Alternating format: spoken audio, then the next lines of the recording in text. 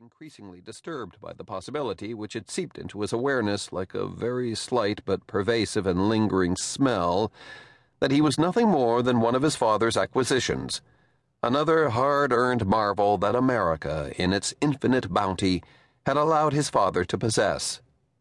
In the time since he had started working at the firm, Jacob had detected a casual dismissiveness in his father's tone, as though his father somehow sensed Jacob's uncertainties and disdained them.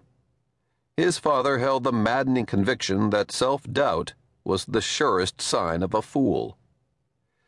"I disagree," Marcus Rappaport said, and turned his smile to David Jonas. "It's all a matter of opportunity. Suppose there's a blockade on shipping from here to the south along the coast. One simply has to rearrange some assets and become the first to run alternate routes through the Caribbean. Some people might worry about having to adjust so many different accounts, but I'm lucky enough to have Jacob at my disposal. Jacob is brilliant with numbers."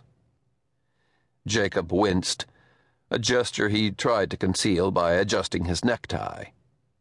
Across the table, Emma was holding one of the prayer books from the evening service, cradling it in her stubby, chapped fingers while she lovingly, delicately, and pointlessly folded and unfolded a single page again and again.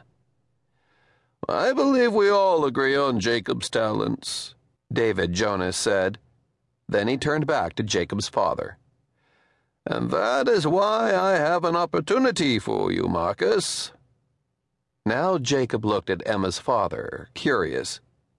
His face was long and thin, the opposite of his daughter's, his dark eyes quick and alert behind round spectacles, his black hair combed across the protruding peak of his balding head. He was holding out his hand toward Jacob's father, his fingers steady and confident above the wine glasses on the table. "Marcus, I know you've always been interested in my firm," he said. "I've decided that I'd like to sell it to you, at half its value." Jacob watched as his father raised his eyebrows, his expression just short of a laugh. "You can't do that in good conscience," he said. "In fact, I can," David Jonas replied, "because I would be gaining something else as well." He smiled as the other guests around the table listened.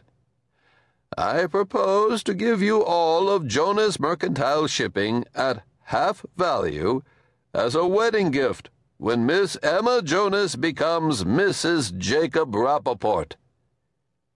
Jacob's eyes bulged. Surely this was some sort of joke. The service that evening had required everyone to drink 4 cups of wine. Was Emma's father drunk? No, it didn't seem so.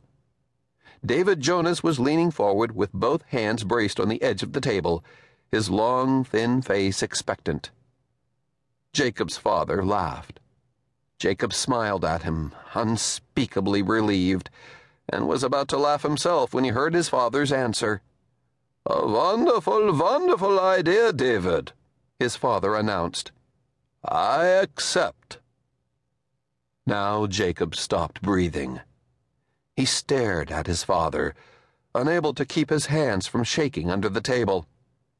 Then he looked at Emma, who hadn't even raised her eyes to the company, too absorbed in folding and unfolding the page in her book. His stomach swayed. But now everyone was watching him. His father raised his half-empty glass and leaned toward him, smiling. "So, Jacob, to the Union, then?" he asked, with a grin. Everyone around the table was still watching him, waiting. Jacob swallowed and glanced at Emma once more. She remained preoccupied with the paper between her fingers. He looked at his father, at his mother, at the Jonases, at the table with its prayer books and silver and food, at this astonishing new world that his parents had labored so mightily to bring into being, at the vast promises that had been lavished upon him, and the vast obligations required to fulfill them. He looked at Emma again.